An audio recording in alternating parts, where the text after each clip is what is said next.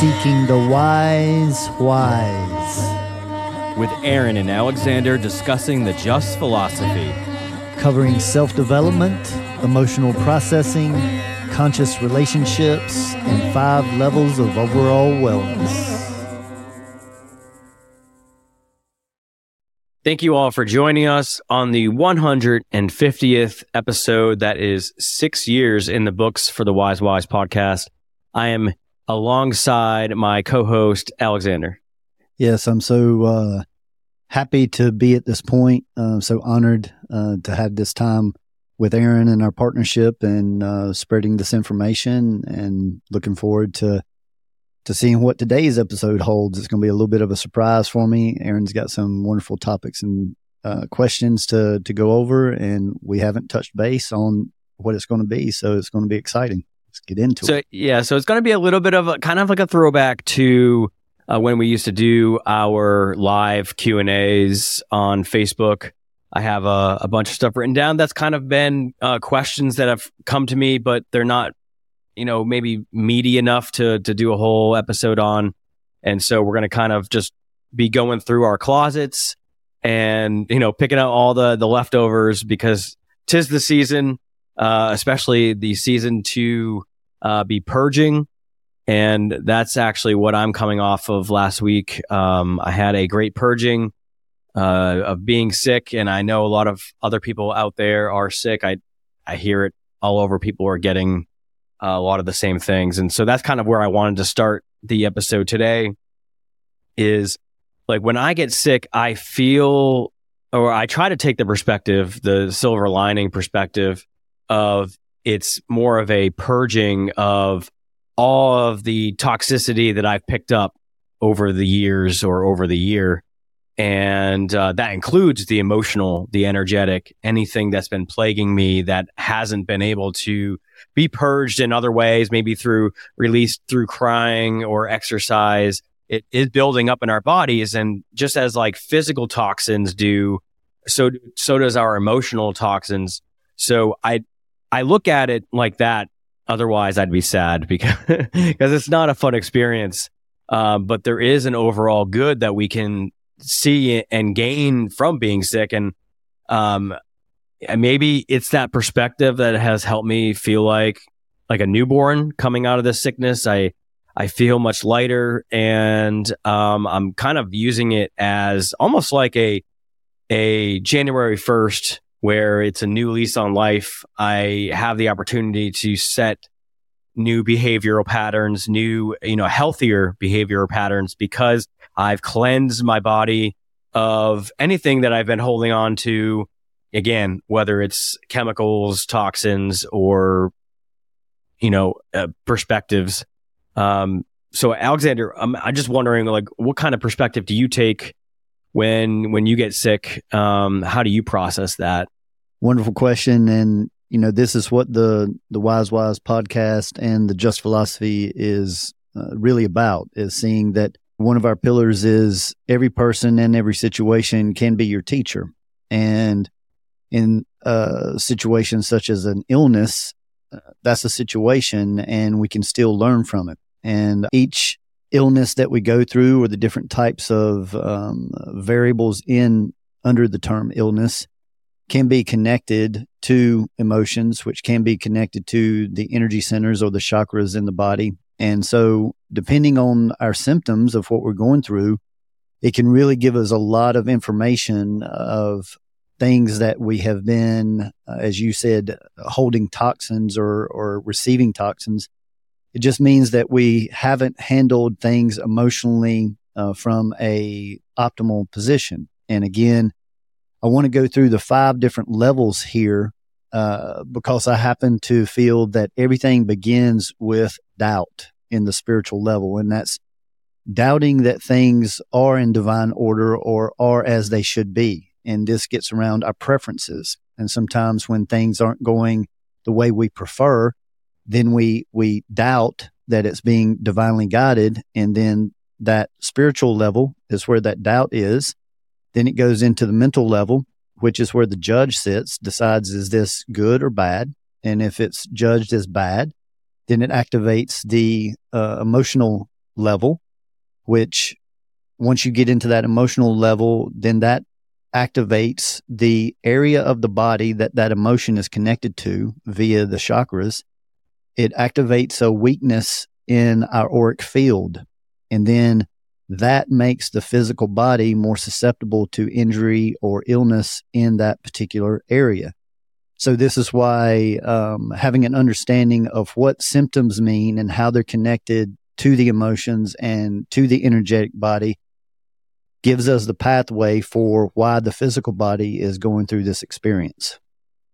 Yeah, I kind of feel like I've gained a lot more patience, at least in this period, because because it's only a few days behind me, and I was kind of closer, more grounded, laying on my back, for a week, or maybe I burned off a lot of anger that I had through the fever. I don't know exactly what it is, but I feel more patient and in my body, but it also could be that I just haven't regained all my energy. So I don't know. It's an interesting feeling, but I don't remember feeling as much like this post being sick in the past. But maybe I'm just more aware of my energy. Right, and injuries fall under this as well. Like if somebody sprains a knee or wrist, depending on if it's on the left side or the right side, that's information. The left side of the body is the receiving side, and the right side of the body is the giving side.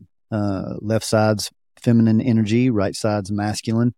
So you can get into, that can be very helpful as well to let you know whether you're operating possibly overly masculine energetic wise or overly feminine energetically wise. And of course, the Just Philosophy is about, living in equilibrium with the divine masculine and the divine feminine. And so, we can get into different, areas of the body, such as like headache is connected to rejection. Sinus issues are connected to resentment. Chest stuff and colds in the chest is around grief, shame, or guilt.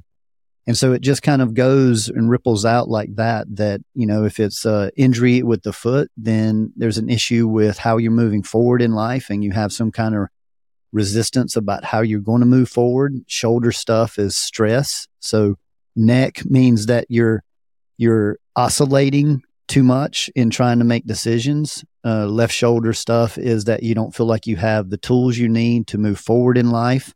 Right shoulder stuff is that you have all the tools that you need, but you're still procrastinating for some reason. So those are just a few, adding that a lot of people have abdominal issues and issues with staying regular, so to say, and that can be from holding on. That's where worry is held, is in the abdomen area around that second chakra. So the body is just a highway of information. If you're willing to study, meditate, or contemplate on, what you're going through. And this isn't about getting into what you did wrong. It's not a right or wrong thing. It's just recognizing, I need to tighten up how I approach this perception or this person or this situation, because I can see that it is wearing me down.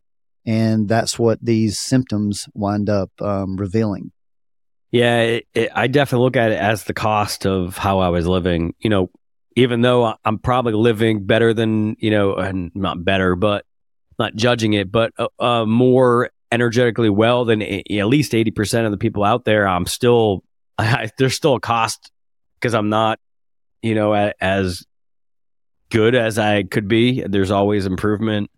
And I don't think there's anybody living in today that is going to avoid being sick. It's going to be there because we live in such a toxic environment as it is, even just on the physical realm. So, those who are empathetic in the emotions, they're walking around, being influenced by other people. So we can't avoid it. It's just the processing of it that is the most helpful. Well, this is, a great time to bring this in is that, people ask me all the time, how do you, just stay well as much as possible? And this is where we get into practicing the 5 levels. the physical, the mental, the emotional, the energetic, and the spiritual or religious. And if we're constantly practicing those, I have a daily practice where I run through this. It takes me about an hour and a half every morning. And that helps to keep all these different levels cleansed or purified, if you will. Because the way that I feel that this actually works is like some people can catch colds or illnesses from other people going to parties or social events or even at work, those types of things. But I would like to get across that what makes us more susceptible to that is the emotions that we are carrying around, resisting, fighting against. And that makes us more susceptible.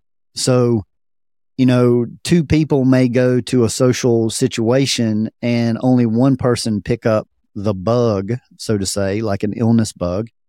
And it's very common to say, why did I get it and you didn't? And that's what I wanted to highlight here is that something has been going on that doubt level, and then on the spiritual, and then the judgment of the mental level, and then the emotional reactions. And see, the reactions isn't just about external reactions. It's about how it affects you internally on a vibrational level. And so that's important to realize that when you do catch something like a cold or something like that, that's why it's very good to know what this is connected to, because that's where your supplementation is, so to say, to forgive or release or whatever you need to do from an emotional standpoint, which is going to change your energetic standpoint, which is going to strengthen your physical body. So, yeah, and I'm very in tune with my body. So I know when something's starting to come in.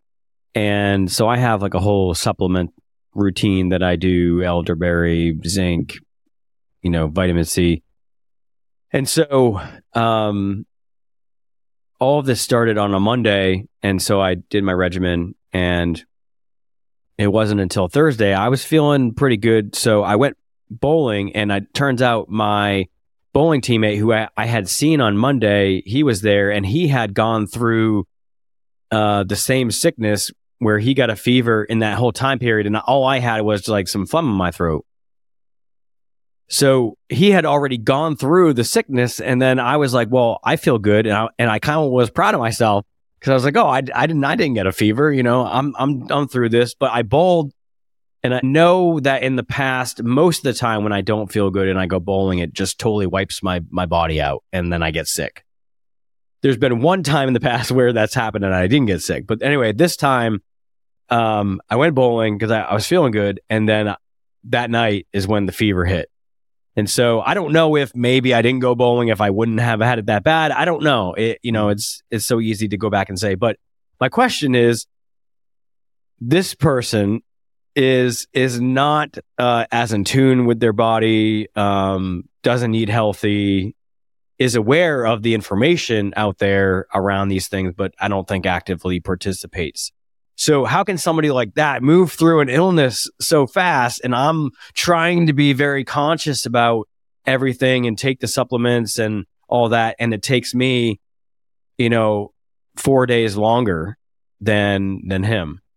Yeah. Well, what I would suggest with that is it can be accumulation of energy or emotions that have been carried for longer. And then once that gets activated, there's more for the body and the energetic field and the emotions to process. Therefore, it's going to take more time, to where possibly this person, is sick more often, and they move through it a little bit faster, but they're going to catch something else, possibly sooner. And many times people that carry a more healthy lifestyle, when they do get some kind of illness or something, it can last a little bit of an exaggerated time period, because you're processing more from the last time that you went through a similar kind of illness. So it's certainly not that somebody has information that, you don't, but there's people out there that have, smoked their whole lives and never gotten a lung cancer, so to say. And then there's people that have never smoked and have gotten lung cancer. So this is why, of course, to our listeners, that it does no good to compare ourselves to other people, because we don't have any idea what is going on those 5 levels with an individual.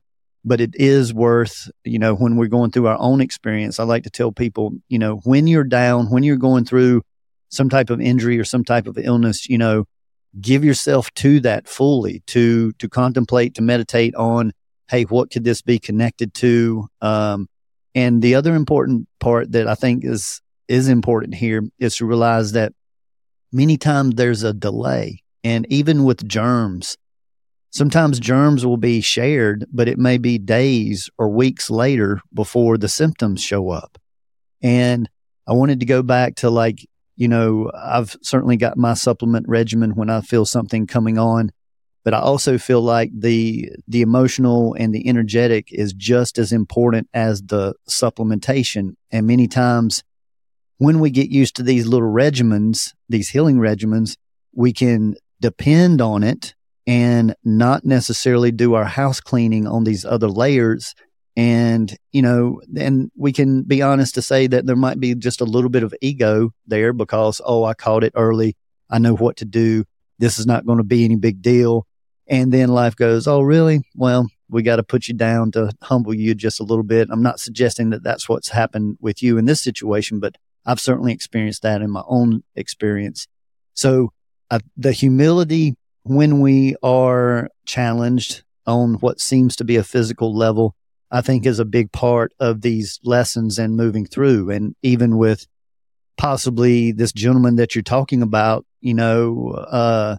some people don't even talk about their illnesses and they can move through it quicker, to where other people can get into bragging or boasting or something like that. And so I think all of that's worth just looking at, again, on a minuscule level of really getting into the details about how, we are just multidimensional beings, and that many times people won't get the message until they are physically put down. But the beauty about growing and becoming more and more energetically sensitive, not just from an empathic standpoint, but from a self-growth standpoint, is that when you can catch it at that energetic level, then many times you can bypass the so-called physical. But once it gets in the physical, I like to say, please go back and look at that, the spiritual and the mental and the emotional and the energetic as well. And the biggest one is that spiritual and that doubt. And there's been something more than likely that you experienced over the last few months that, created some doubt, which then created some judgment of some sort. And then that weakened the energetic field. And then that made you more susceptible to pick this up somewhere. I am glad that you've moved through it. And, I like the fact that you have worked to get as much information out of it as you can. Yeah, I'm still in the dissection phase, because when I have a fever, I can't focus on anything. And it's like my mind goes in this weird state where it's almost like an overstressed mode, because I get fever dreams where as soon as I close my eyes, whatever I watched or thought about right before that time, it just repeats in like a 15-second loop all night. Mm-hmm. And it's not very peaceful. So yes. And there's not much rest I'm getting. Well said. And, when fever shows up, I am interested in possibly sharing any other symptoms that come up, but that can be connected to anger and rage even. And so this is like anger and rage are two of the ugliest, so to say, emotions that most people don't want to admit that they carry. But I like to suggest that, frustration is part of that anger, rage. It's just different steps: frustration, then anger, then rage. And so really getting into, looking back over, I like to go back at least 3 months. Sometimes it's just 3 weeks, but more than likely there has been something that has happened that, didn't necessarily create it at the level that would be recognized. But I want people to understand that your experience that you have in the moment, most of the time, has very little to do with the moment. It's the accumulation of things very similar throughout your whole life. So see, it could be something fairly small, like you getting hypothetically angry at yourself for playing poorly in bowling. But that could possibly be broke down to self-judgment. So now every time you've judged yourself through your life, or every time somebody else has judged you or you felt judged, then that whole accumulation of that comes to the surface to be released. And so that's why, the daily house cleaning is very important. But when we do go through those situations, to actually make associations with, people and things in our past. And this is where I feel like forgiveness and releasing of perceptions is so useful, because unknowingly, most people hold on to like anger and frustrations with people, for years and years and years, or throughout their whole life, really, rather than getting to a certain point and looking back at maybe 10 years ago when you had a situation with a friend that made you angry, and just going, you know what, I need to forgive that person for that because I learned this. And that's the key, that our forgiveness is really connected to learning much of the time. And for me, certainly, if I can get the lesson, especially if I feel like somebody has done me wrong or judged me in some way, then there's always a lesson in that and a place for me to tighten up my experience and my practices. And so then when I can see that, I can be grateful for the teacher. And that goes back to that pillar of everyone in every situation can be your teacher. But see, there's a key word there, can. You have to want to learn from it. And of course, that's what this work is all about, is self-development. But it's also part of that self-development is growing from our mistakes, our judgments, and those types of perceptions. And it gives us an opportunity when we're put down, when we're not feeling good, to just kind of go through and look at, hey, where am I holding on to these judgments? Because when we feel bad, many times it humbles us.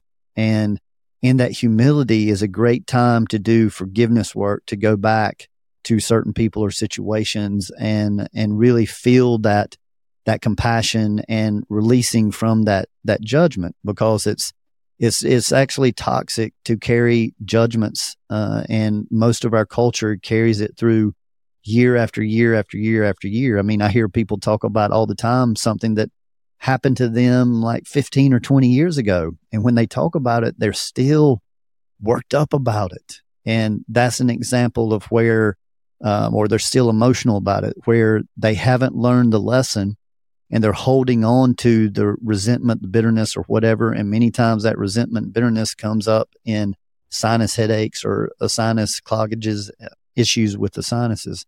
So it's very important to do that reflection. And that's a word that I wanted to bring up, that's sitting in stillness and thinking and remembering similar situations that may be connected to anger and rage, where fever is connected to. Yeah, in a lot of ways, I think this part goes along with our recent episode that we did, which was around the more work we do, the more sensitive we become. And so I think that's kind of what's at play here as well. But, something that I've been seeing people talk about a lot, and I don't understand it as much. Like I get the idea of it, is the human resonance. And many people post the graphs of the machine that records it. And when things get out of balance, though, I want to say it's similar to, or it feels similar to, how a lot of us treat Mercury retrograde, where we're like, oh, that's the reason why I'm having this in my life. But there was a time period where the device like went crazy, and people thought that the Earth was upgrading or downgrading, or something. It was something, and people were kind of allowing the machine to create an emotional reaction in them because they thought something was going crazy on the Earth. And it's been hard for me. I don't understand it. I haven't really gotten into it, so I'm coming from a place of ignorance. And this could be a judgment, but it is a little bit of an observation too. I don't know, it's probably mixed, but one, it feels like people are using it as a crutch in a way, or a way to define how they should feel in that on that day, or I don't know if it's playing into people becoming way more sensitive because this thing they identify so much with that, oh, if it's down, then I'm supposed to feel down. And I kind of feel like it can go both ways. Whether it's up, then you're only going to look at the ways you felt up, and you're not going to really look at. So I don't know. And you don't even need to comment on it. It's just been something interesting that I've seen, and I see more and more people get, I don't want to say obsessed with it, but more into it. And I guess in a way it is kind of like Mercury retrograde in a way. It's like people looking for a reason why they feel a certain way. Yes, and there is validity to this. I happen to be a Virgo in Western astrology, and Mercury is my ruling planet. So I'm very aware of the power of Mercury retrogrades. The Schumann resonance changing, it does have an effect on us, just like the full moon does. There's just so many things that in our environment, whether that's people or our own emotions or things that's going on in the planet that affect us. But from my perspective, people just get caught up in the external why. And this is the reason that this is called the Wise podcast, is that the external whys, I have just found out, is really not of very much importance at all. It's the internal why of, why am I allowing this to continue to affect me this way? Like with Mercury retrograde, it creates communication problems. It creates electronics to go haywire.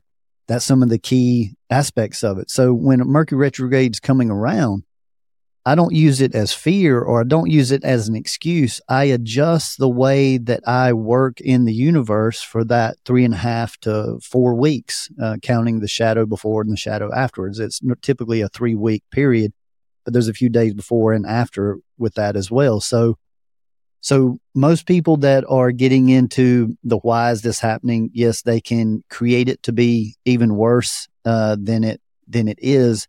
My suggestion for everybody is, hey, utilize that stuff to be aware, but it's your responsibility to manage those emotions, which is connected to how connected you are to that divine energy, whatever you want to call that. That practice of, trust and faith and non-judgment and gratitude, that's the spiritual practice of the Just philosophy. Then you can still practice all of that no matter what's going on externally. And I just want people to use that external message to just go, oh, I've got to amp up my practice. I've got to amp up like with Mercury retrograde, I just choose to do less interacting with people during that time, especially around subjects that are touchy. So see, that information can be helpful to how to adjust to navigate your life through these times. But in my view, it's just not an excuse of, oh, this is why I'm this way, is because of this. And for instance, most full moons, it affects my sleep for about 3 days. Normally the day before, the day of, and the day after. And that doesn't mean that I don't sleep at all. It just means that I don't sleep as deep as possible. So what do? I consider that. I pay attention to those patterns, and I may take something right before I go to bed to assist me with sleep. Happy Camper, CBD, whatever that it happens to be, to just assist me in that small period of time so that I don't go 3 days with poor sleep. See, then that weakens the immune system. It weakens our response on all our levels, and it makes us more susceptible to injury or illness. So the fact of just using this information to tighten up your game, so to say, is the relevance from my standpoint. And there's so many external influences out there, and some people are affected more by them than others. But those that are affected more, I just feel like they have the tools, whether they know it or not, to manage it optimally, and can learn these tools. And of course, that's a big part of what this podcast is about. So I want to transition to something that happened this past weekend within sports. So hopefully people have probably seen it. I don't know. I don't think you have watched any football recently. No, I haven't.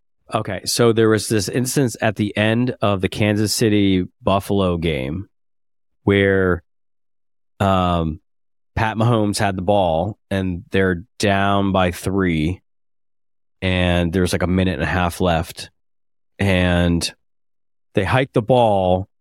The ref throws the flag because one of their wide receivers was offsides when they hiked the ball. But the play continues. They still do out the play. They don't stop it.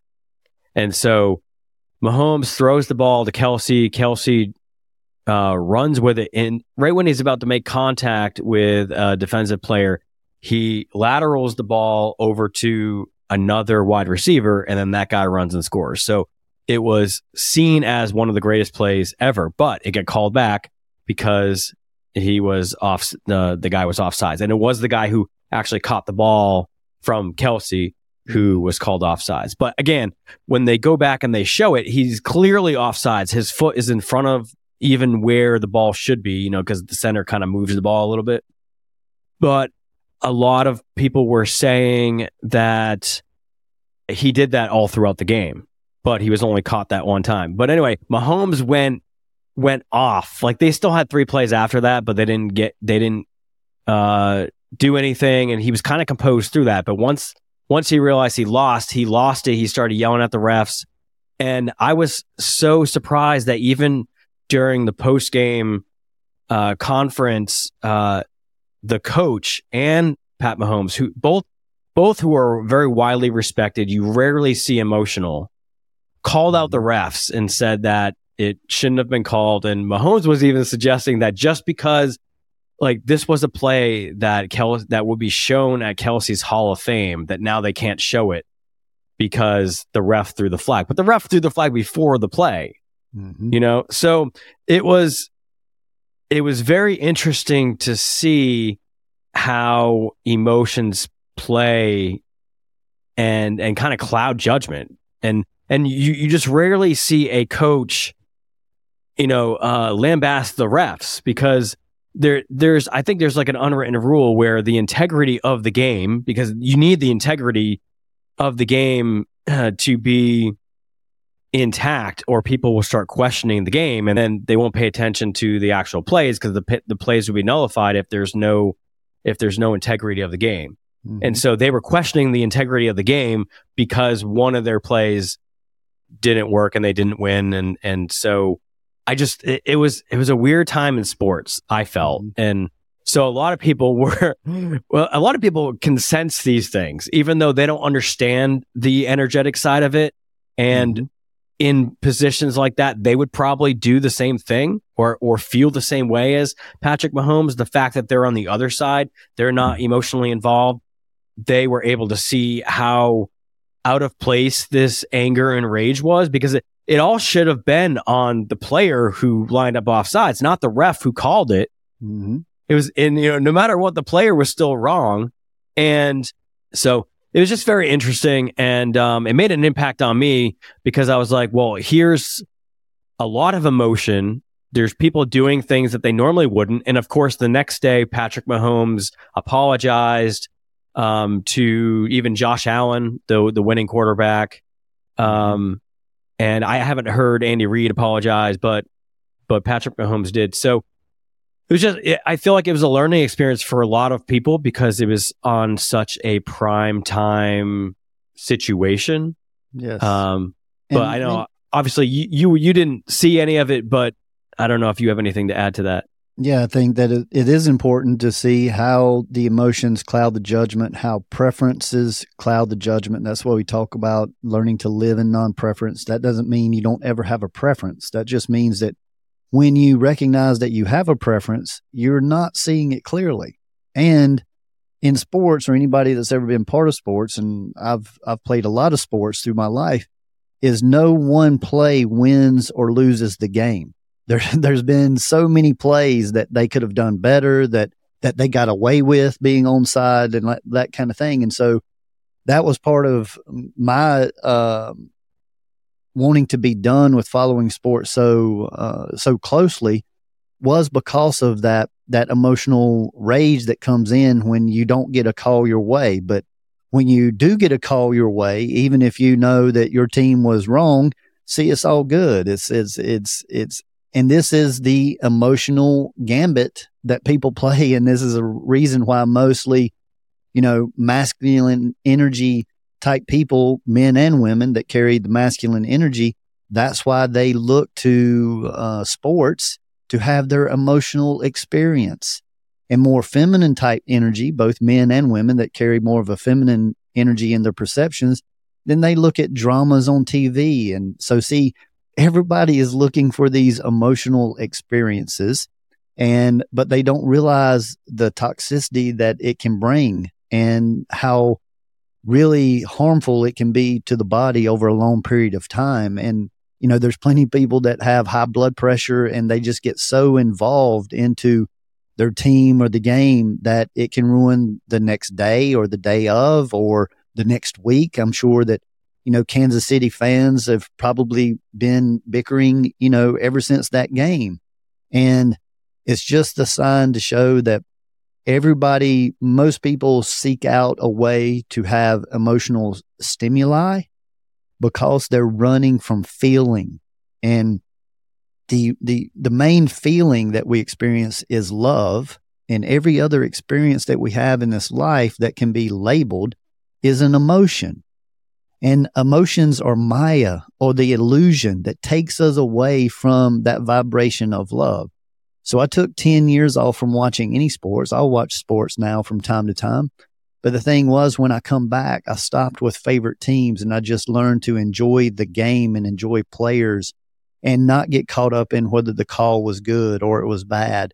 And now I'm able to experience that in a much different way, to see, if you don't have a favorite player or a favorite team, so to say, that's in the game, then see, you can be open and you say, yeah, that was a good call, or no, that wasn't a good call, but you don't carry it with you through the day and through the week ahead.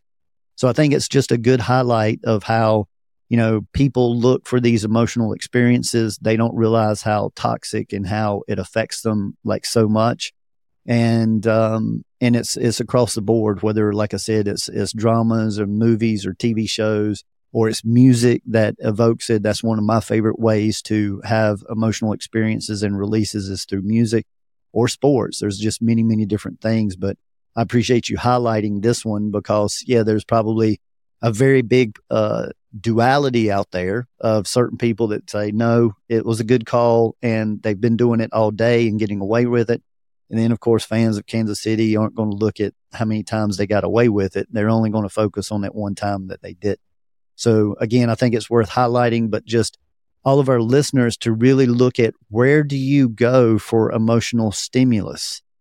And if you go into that consciously and you stop being led by these emotions and you want to see things clearly, then it will have a different effect on your whole life experience, basically. And again, people that are looking for that emotional stimuli, typically they're not nurturing intimacy in their relationships. They've only got it to a certain level, and they can even go and have that experience of, there's plenty of couples that go to sports games or go to movies, but it can be seen as a distraction instead of possibly, rather than going to that game or watching on TV, hey, let's sit and discuss our last week and the things that we've struggled with emotionally and the things we've overcome and that kind of thing.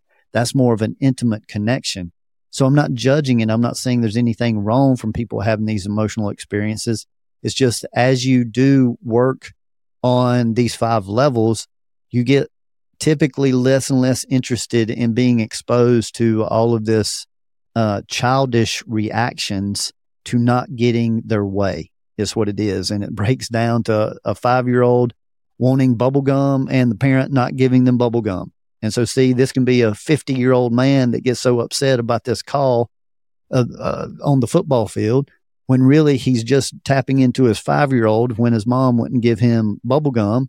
And he feels like, no, I should get that gum and I should get my way. I should get this call every time. My team should win every game, So So hopefully our listeners and viewers can see that it's just an extreme. We are emotional beings and we were designed to experience these emotions, but it continues to, blow my mind how people seek out these emotional experiences while not realizing they're avoiding true feeling of love and intimacy. But for many people, it leads them toward that. And unfortunately, many times it's an illness, like we started this podcast off with, that brings them to a point to look at that differently. And with me, I remember very clearly when I made the shift, I used to be a huge Pittsburgh Steelers fan, and they lost to the Raiders one year in the AFC Championship game. This was probably almost 20 years ago now. And I was at the beach with a wonderful partner, and it ruined my whole day. It ruined my whole week. And when I saw the look on her face when she came in so happy of finding shells on the seashore, and I just said, Pittsburgh lost and my day is ruined. And when I saw the look and the shift on her face, that's when I made that promise that I just wasn't going to be affected by sports in that way anymore, because I lost a beautiful moment over a preference of a football team that I had absolutely nothing to do with. And so that was my transition to get out of that. And I know that you have transitioned in the way that you experience sports as well.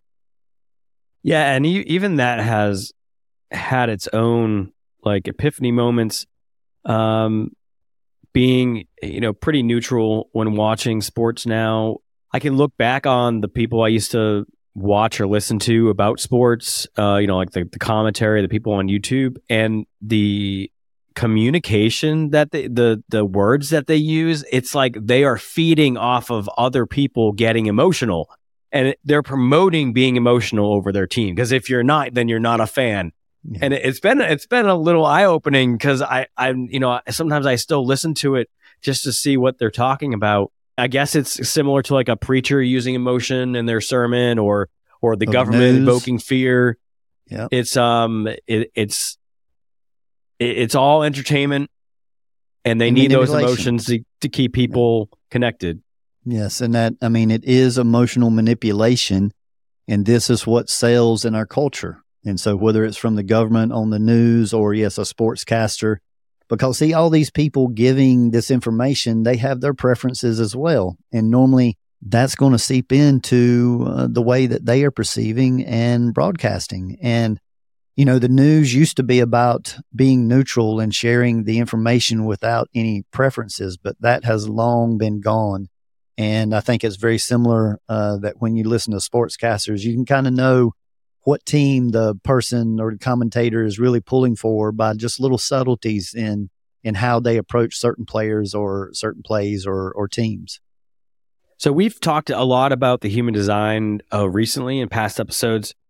I wanted to bring in something that you and I have kind of talked about, but I saw a post on Facebook about somebody quoting Ra, who is the guy who allegedly channeled the information of the human design. And he was talking about the difference between split definitions and single definitions. And this is something that I had not heard of before, but I am a split definition and you are a single definition in the human design. And I'll pull up the charts so people can see it in the actual video. But what they were saying is that split definitions kind of have this theme in their life where they're trying to find people to help them connect both of their energetic centers that are not connected. So I have my mind and throat as one energy center place, and then my sacral, my root, and my spleen, I think, as my other group. And so it's almost like I'm trying to find somebody who has the GPS that will connect that. And it's not like I'm consciously like walking around checking in with people. Do you have the spleen? I mean, do you have the GPS? But it's like this subconscious like desire, will, this theme that's running through my life, where almost like an angst maybe. And when I read that, I connected with it. It made sense to me, because I have had this angst in my life I thought it was just an immaturity of just being young and wanting to try to find somebody to complete me.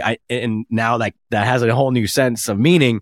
But I just thought it was that I just wasn't as developed, in my early years, because I wasn't, and I was immature, and I wasn't doing my own work on myself, and so I was just looking for people to complete me. But now that I've done a lot of work, I still have that feeling inside of me, but I'm able to manage it a lot more and understand it a lot more. And this has helped me understand it a lot more. Just that angst of, I don't know how to say it. I don't know if it's like a search for completion or to feel whole, or to find that person that when you're around them that you don't have any more cares in the world. I'm not sure, but I know that you have a totally different experience because you are single definition, and from what they were saying, that it's not that you guys don't yearn to be with somebody. It's just like, it's not the same feeling in a way. It's not the same search, right? Sure. Yes. And this is a great topic that we haven't discussed a lot on the podcast, in these single and multi definitions. And basically that does break down to a single definition person can be very comfortable being on their own, being single even, or working on projects by themselves, to where a split definition, and there's multiple splits. Some people are even double split or triple split. And see, that can make it even harder to feel fulfilled. And those people many times or feel more fulfilled in a group of people, because there's multiple people filling up those areas that's missing. And so this is extremely important for people with the split definitions to understand that there is a pull, almost codependency type of pull, to almost feel like you have to be around somebody or to feel complete. And of course, in our designs, as everyone will see when that's presented, that I do carry that GPS. And we used to, Aaron and I, of course, for many years, almost 6 years, got together weekly. And so I was part of fulfilling that for you. And that GPS is the direction in life. And for people that have a human design printout, it is the diamond in the middle. And if it's activated, it's yellow. If it's not activated, it's white. And so now the reason I brought that up is Aaron has moved, to another state, and we're doing everything via video now, and it's going really well. But at the same time, there's a feed that's been lost, and not by any means am I saying that he was codependent on me. It's just that you got that weekly feed consistently, and that is something that you're experiencing very different. Now you're in a bowling league and you do social stuff. So I'm sure there's people that you run into that have that in the moment of the game, you might feel like, yeah, I feel like really good and complete. But then you might go home from the game and the next day, go back into doubt or judgment or feeling not enough. These are the feelings that a lot of split definition people carry. So it's not a better than. It just means that when you're working intimately or closely with people, to know their design is very useful, because if you specifically, or anybody that has these split definitions, if you're aware of people around you that have the connection for you, then you work to put them in your life consistently. You don't have to live with them. You don't have to be in an intimate relationship with them. But the thing is that like for instance, our connection and it being around the podcast and sharing the Just Philosophy, like that can give you a sense of purpose, a sense of direction, and that kind of thing. And when you're away from that, if you're not getting fed that from somewhere else, then it can begin to feel like a lackluster, and that question, is this truly my path? Is this really what fuels me? Or how can I get something else that fuels me? So many manifesting generators and manifestors, they can be the ones that are always doing project after project after project, but never really feeling very fulfilled. They can be very hardcore in the beginning and be into it so much. But see, if they're not connected with somebody that holds that energy consistently, then that high is going to turn into a low. And normally that's what happens in burnout, is people get burned out and then they don't continue to do what was feeding them for a while. And it seems very confusing. But for you specifically being a generator, it is about the constant chopping the wood and carrying the water rather than these extreme highs and these extreme lows. And that's kind of what we've done with the podcast, is we release one every 2 weeks, and it stayed consistent, now for around 6 years. And so I just suggest to people that do have split definitions to, run charts of people around you, find what the center is that connects your parts, and then work to have those people in your life or connect with them, quite often, and to set goals or to set intentions. I like intentions better than goals when you're around that person. And then that becomes a discipline when you're not around that person. So it's not that people that have split definitions are weaker or not as good as single definition people. It just means that you've got to put some discipline around that specific center. And in this situation, with it being the GPS, that's your direction in life. And so when you go into that doubt of the direction, so to say, that's where you have to do your discipline. And with discipline, normally that takes some kind of structure to make sure that you are strengthening that area, and that you create mantras that you say when doubt comes in, and you want to repeat that. Although I'm a split definition person, I don't need people to feel complete, but my energy field gives me that information that I do. I just need to create more structure and discipline in this specific area, and just work a little harder in this area. And see, for single definition people, they have to work to be in partnerships with people, especially another non-single definition, because it can seem lopsided in the relationship as far as inspiration and direction and that kind of thing goes. So this happens the most that I've viewed in bands, and why, say there's 4 people together, they put out a couple of albums, then egos get involved. Oh, I'm the most important. And that person pulls away from the group, and then they're not nearly as effective out there in the world. Because see, that could technically be a split definition, say the singer, and he's being fulfilled by other people in the band. But then when he goes out on his own with his ego, he's not nearly as successful, because the next band he puts together may not have those centers that they need. So energetically is so important of how we interact and how we feed off of each other. Yeah, and I feel like this is at play a lot in relationships, maybe, because I think it can be maybe mistaken, or in a way seen as the same thing as like an attachment. Mm-hmm. If there's one partner who is a split, they're going to be seen as more needy, most likely, if they're not aware of their energy and they haven't done work on themselves. And then if you have the other person as being a single, well, they're going to be seen as they don't need the relationship. Right. And so I feel like this probably happens a lot, where initially they get into a relationship, but then as time goes on, they go back to who they were, prior to the relationship, who they are naturally, energetically, and these things can kind of be shown. So I'm sure there's a lot of work for both people in that instance to do. Yes. And this is where, when that is recognized of this, like, we'll say loosely, the codependency. See, the person that is the split definition, again, they can create practices, which is structure and discipline, to make sure that when they're not around that person, that they're still exercising that level or that area. And then they don't seem as so codependent on the other person.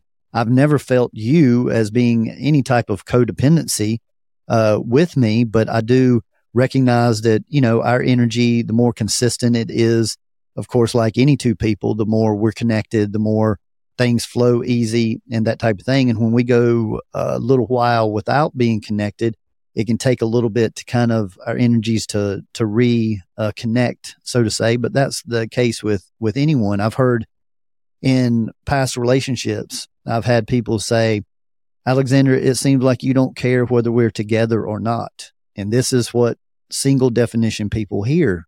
And I will say, well, it's not that. It's just that I live by the first pillar of the just philosophy, that everything's in divine order, whether I understand it or not. So I don't happen to feel that any two people can break up unless it's divinely guided to break up. And we put way too much pressure to think that we make these decisions and our decisions have all this cost and that kind of thing. And we should take responsibility for our decisions.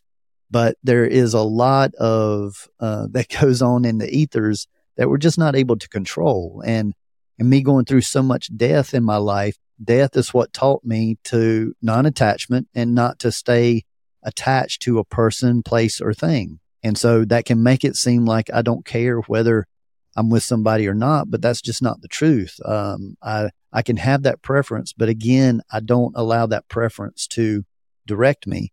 And I have to be careful not to isolate myself. I spend a lot of time alone, but see, I purposely create classes and create performances and things like that to do with groups because I'm not a big social person. Because again, I feel complete to myself. Now I say that, but see, I didn't carry any kind of conscious self-esteem until around 40 or after. So even though I had the single definition, please don't misunderstand that has nothing to do with insecurity, that plenty of single definition people carry just as much insecurity as multi definition people. So I don't want those to get mixed up, that it doesn't mean, oh man, a single definition just has it so much easier. It's not that at all. It just means that our work is different, but the work is equally as challenging for all parties. I feel like I have an interesting time with this because I think I'm so used to living alone, being on my own, being in my own energy. So maybe there's other things at play here, but when I'm around other people who I know have the GPS center, so I would tend to feel completed. When I'm around them, I don't feel like myself, maybe because I'm just used to not having it. And so over time, I can want to be back on my own to kind of be in my own energy again, because I can feel that I'm being influenced. And you know, because initially when I get in that energy, I'm like, oh, I can lay back, I can just like be myself.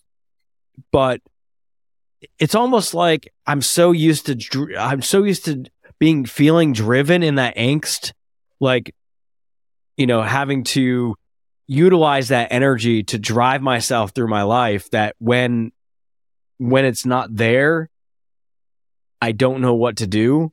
Like maybe I don't know how to relax, because I don't have that energy, that angst of like searching for that I'm just, maybe I'm addicted to that energy, or I've learned how to like utilize it to energize myself into getting, you know, where I want to go or what I want, that when it's not there, I feel like a little lackluster. But I think some other stuff in play is when I'm around other people too, my emotional center is completely open. So yeah. I'm also taking on that stuff too. So I think there's more than just the GPS in play here, but it is something that I've realized that I don't really like being around people for long extended periods of time, because I'm like ready to get back into my own environment. But it could just be that's what I'm used to, and that's what I take comfort in because that's what I'm used to. Well, here we're going to bring in free will, because with the GPS, just because somebody has the GPS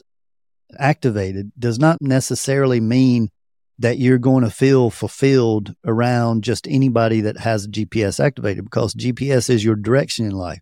So see, if you don't respect the direction that this person's going, that even though it might activate your center, it's not going to make you fulfilled. The key is that for everyone that has, this is specific to the GPS, your direction in life, which means your, you know, possibly your livelihood or what fulfills you to be part of, that kind of thing, is that many people's sadness and negative emotions are stimulated because they don't have the GPS and they're with somebody that does have the GPS, but the direction that they're going in their life is not the direction that the person without the GPS wants to go. So there's no fulfillment. See, there's an action, it's an activation, and it's almost like an invitation. Hey, do you want to come with me in this direction? And that can be the energetic pull.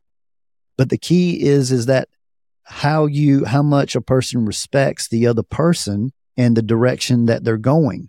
And so that's a big key in this. And then, of course, you brought up that you have the emotions non-activated, and that can certainly regulate the amount of time you want to be around somebody. If they're holding, a lot of frictional or negative emotions, they don't even have to be displaying it.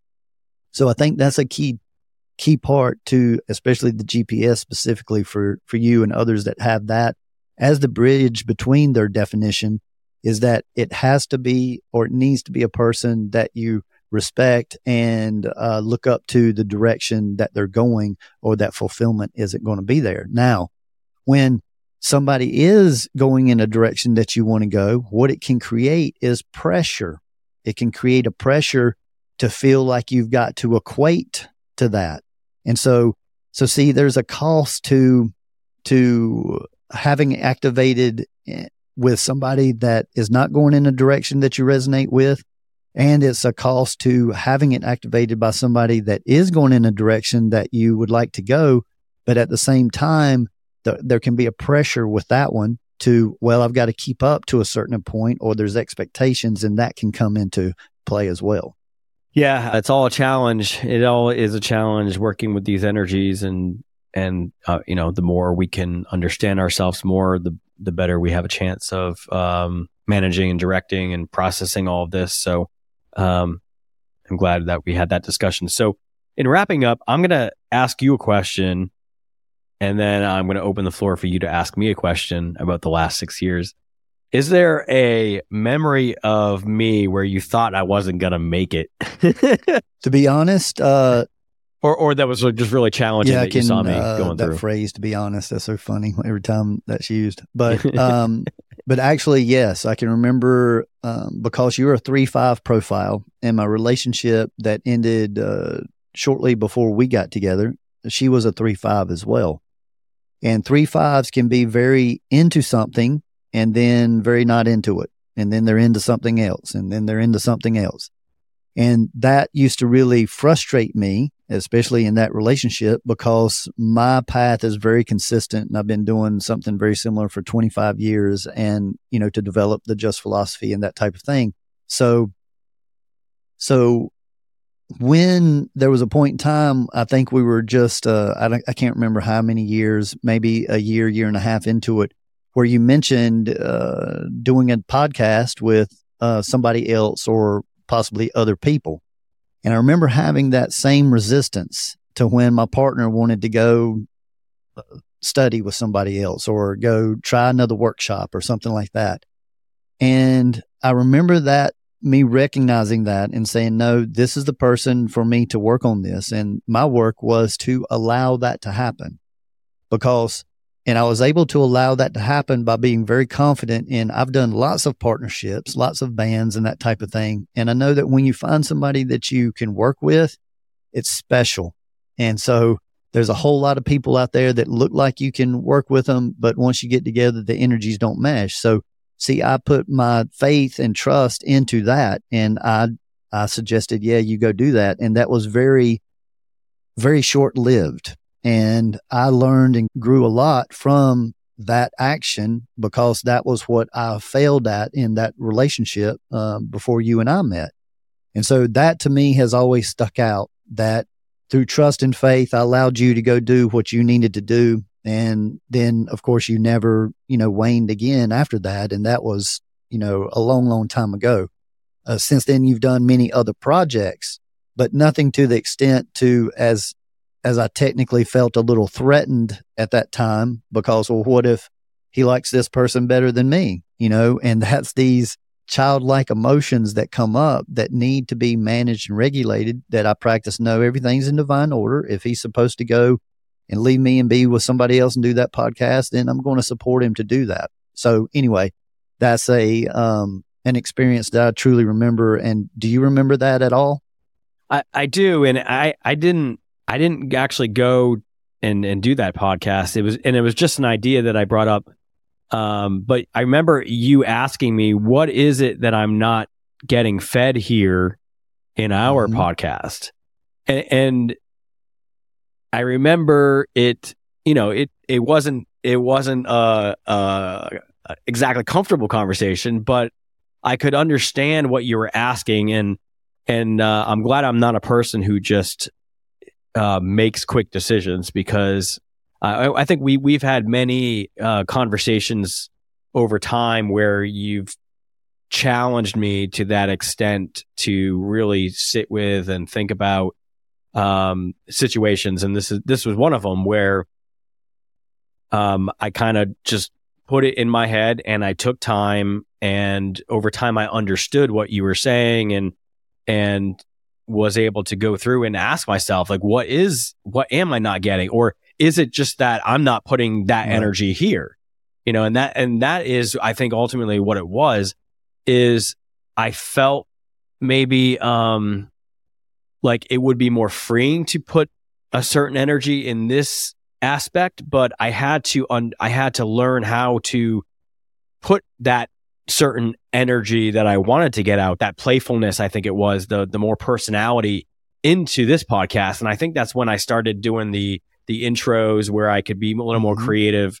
So I was able to find a way to put that energy into this one. And ultimately, I can see how that would have divided the energy and made this podcast less powerful, because my energy is going over here too. So when I'm speaking about these subjects, it's not just all going and saving up for one place. Well said. And I grew a lot from that, and I think you did as well. And that was a beautiful mutual growth moment very early in our development together.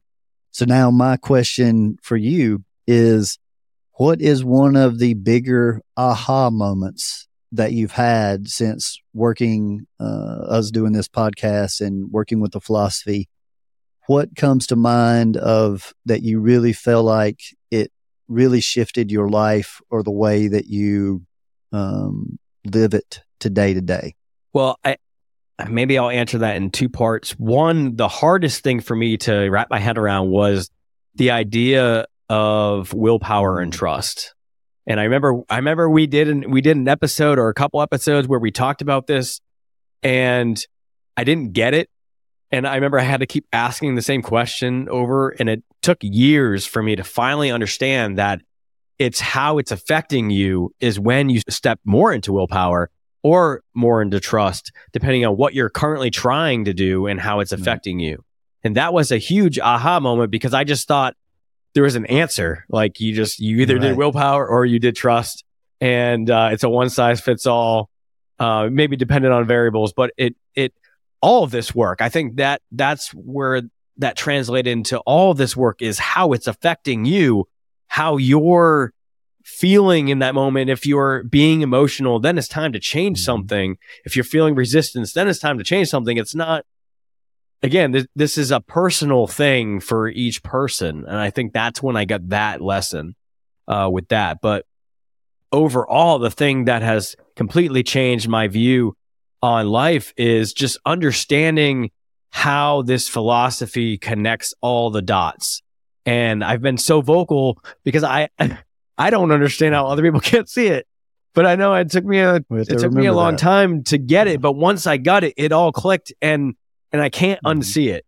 And it's once you understand how everything connects, then you can truly derive any answer for any question, because it's like a closed system. I know I'm not really good at explaining it. I always say it's a closed system. Everybody, you don't get it. Or a complete. Yeah. I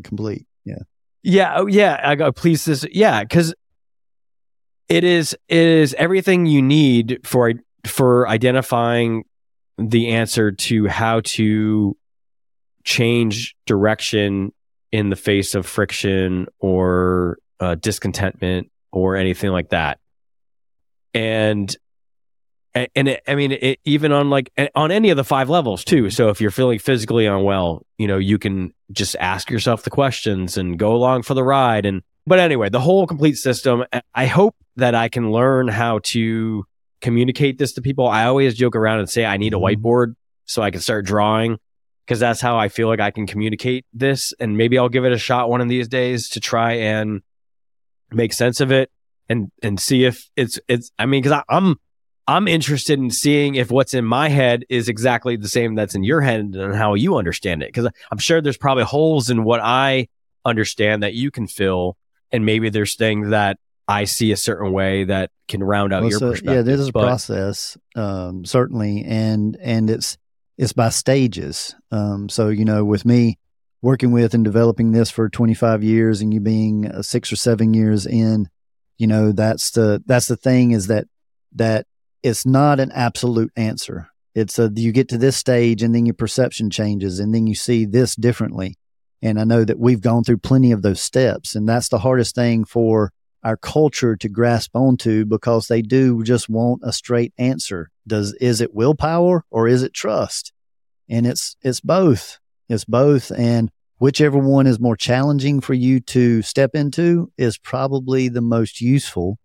And most of the time people will things to happen when they want it, rather than working with a little bit more trust when they exercise way more will. And then some people just trust that things are going to come to them and see they need to exercise more will. So it's a beautiful teaching. And that's the way a lot of the teachings of this philosophy is.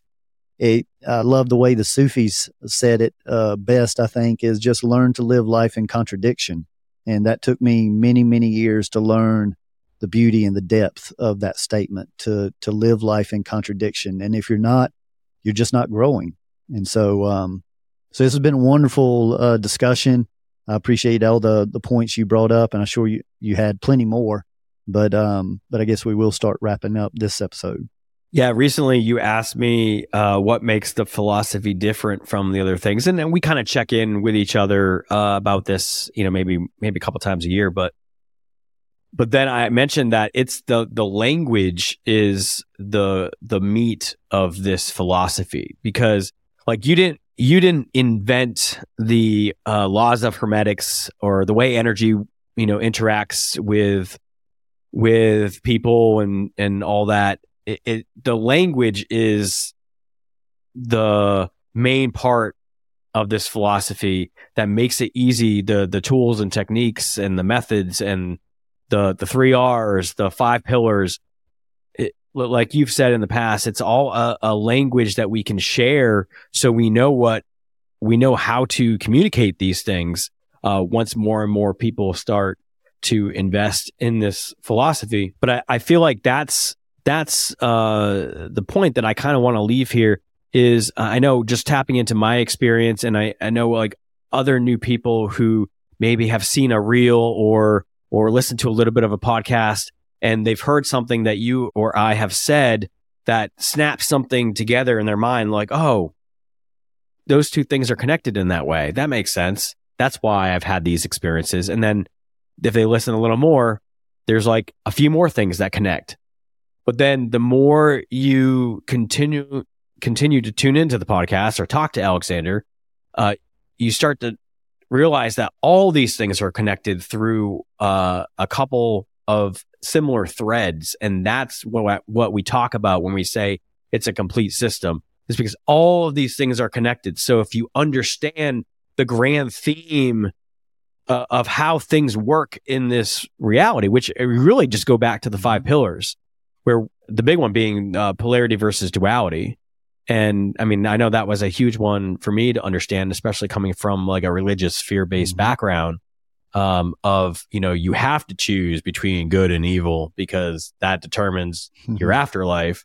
You're being forced into that duality, and you're almost being forced into constant friction within yourself, or just how you relate to the external world, because you're constantly having to judge what's good and bad to determine what's good for you, when really you can get those answers internally and without judgment. So that's just a small little piece of what we teach you to do here. And it's like you're kind of doing the same thing, but without the friction and without the judgment, because those things do keep score in your body. Polarity versus duality, for anyone that hadn't heard that, is that opposites have to exist. And that's the law of polarity. And in the rules of duality is whatever your preference is, then you're trying to convince everybody else of that preference, and they're trying to convince you of that preference. So that's where the friction is going to be. And so in polarity, you can accept that you have a strong view about something, and that means that somebody else is going to have the opposite strong view. So there's no need to get emotional about it. And that, because again, now we're going to bring in the fifth pillar, which is everything's vibration. So see, it comes back to everything we've talked about today is what you're doing or what you're thinking or what you're saying. How is it making you vibrate? Because we're either raising our so-called frequency or lowering our so-called frequency with these emotions and these views and these preferences and all of that. So again, it's all about the vibration that we're holding, that we're projecting, and these preferences and emotions are what tears that down and tears people apart. So I hope that everyone has enjoyed, this mishmash of information, and we've kind of jumped around from topic to topic, but it is all connected, and I am in celebration for this 150th episode.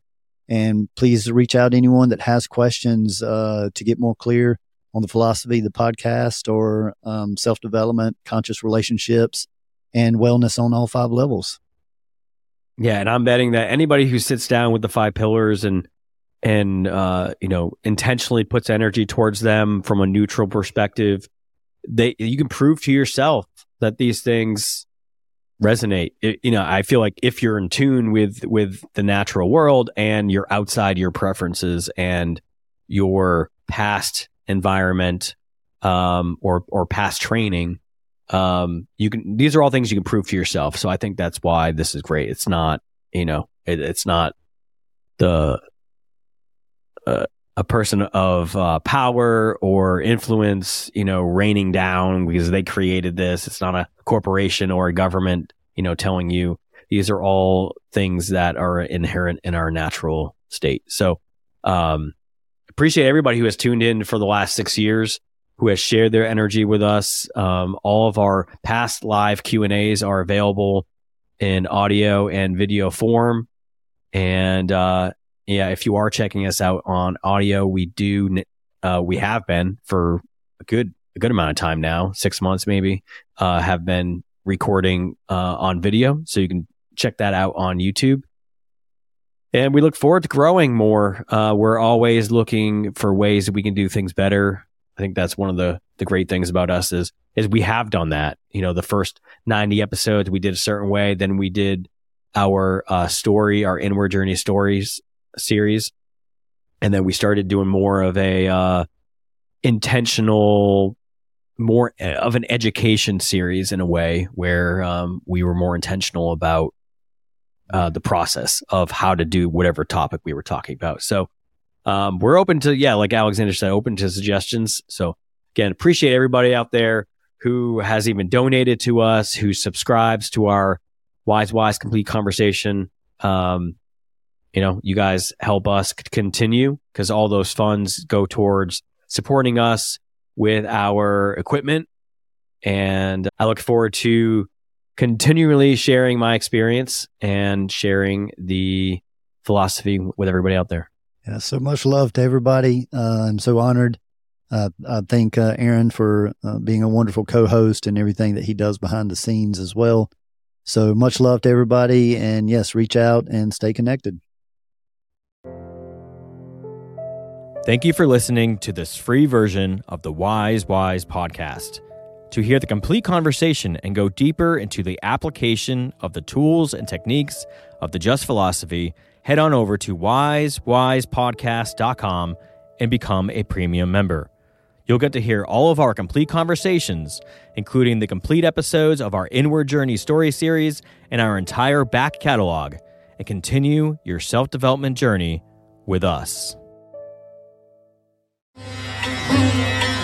We honor your dedication to self-growth, overall wellness, and continuing to ask the wise. And remember, gradual changes over long periods of time equals lasting results. Continue on your self-growth journey by visiting thejustphilosophy.com, where you are able to connect personally by booking a private consultation with Alexander in person, by phone, or Zoom. Uncover your authentic self more easily with a human design or destiny card consultation. Here you will gain information about your energetic makeup, personality, and your higher self, as well as navigating your way through your relationships. There are also multiple types of reports available for purchase that help you gain insight into your career, relationships, and opportunities for self-growth. The site also allows you to view a calendar of Alexander's live performances and class schedule, peruse other products such as shirts, CDs, and finally, the revolutionary VibroTune vibrational sound therapy tables.